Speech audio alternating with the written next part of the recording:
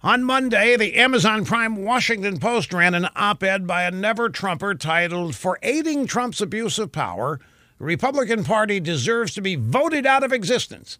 Doesn't matter who wrote it, not going to mention the name. He said that the GOP sold its soul to President Trump. The author lists a bunch of grievances going back to the 2016 campaign. It's the same complaints that we've heard over and over for 3 years, like, how dare Trump criticize John McCain?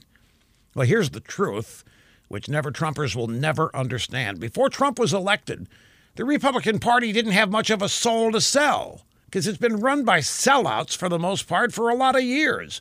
For decades, establishment conservatives like this guy promised the Republican base the world. So conservative voters went to the polls to elect Republicans, but year after year they were betrayed. Think about all the promises these guys made that they never even fought for. From rolling back regulations to fixing immigration, getting rid of Obamacare, we got zip.